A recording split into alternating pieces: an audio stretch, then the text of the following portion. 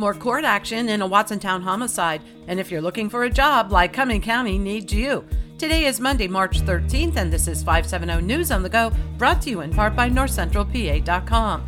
Rain today with highs in the low 40s. A Watsontown teenager pleads guilty to charges of abuse of a corpse. 18-year-old Caden Kozer is one of 3 defendants accused in the beating death of housemate Richard Jamison II. Kozer reportedly helped bury the victim on a Watsontown property. The Daily Item reports in exchange for pleading guilty, homicide charges were dropped. 30-year-old Joseph Reese Gonzalez of Milton is in police custody for allegedly holding 2 women at knife point for an hour Sunday afternoon. The Standard Journal reports the 2 victims were able to run out of the Hepburn Street home as police arrived. The Lewisburg Sheet Store is set to reopen at 8 o'clock Thursday morning after closing in October for a major remodel.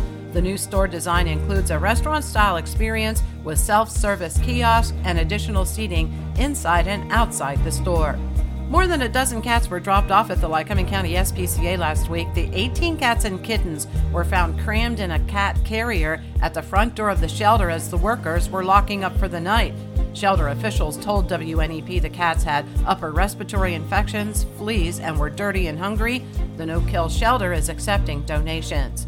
Lycoming County government is among the many employers struggling to find employees.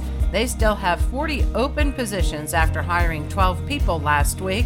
Vacant Lycoming County government positions are posted on CareerLink. Commercial flights may be returning to the Williamsport Regional Airport sooner than later. The Sun Gazette reports Avelo Airlines and Southern Airways are looking into offering flight services. The airport has been without commercial flight service since 2021. A Union County couple completes their quest of visiting all 121 state parks.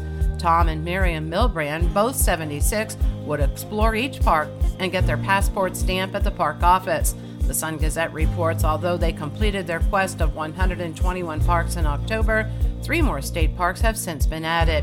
The annual PIAA Boys and Girls Swimming and Diving Championships are this week at Bucknell University. The event is an economic boom to the region, with 5,000 people from across the state coming to the Lewisburg area, injecting $1.6 million into the economy. And the Class AA wrestling tournament in Hershey is now just a memory. Connor Hare of Montgomery and Austin Johnson of Muncie both won gold medals. Second-place winners were Reagan and Cameron Milheim of Warrior Run and Meadowbrook's Cade Wernsberger. Yesterday, the Warrior Run Fire Department showcased the Warrior Run wrestlers with a parade through Watsontown and Turbeville. For the latest in news and events, head on over to NorthCentralPA.com. I'm Liz Brady, and you're up to date with 570 News on the Go.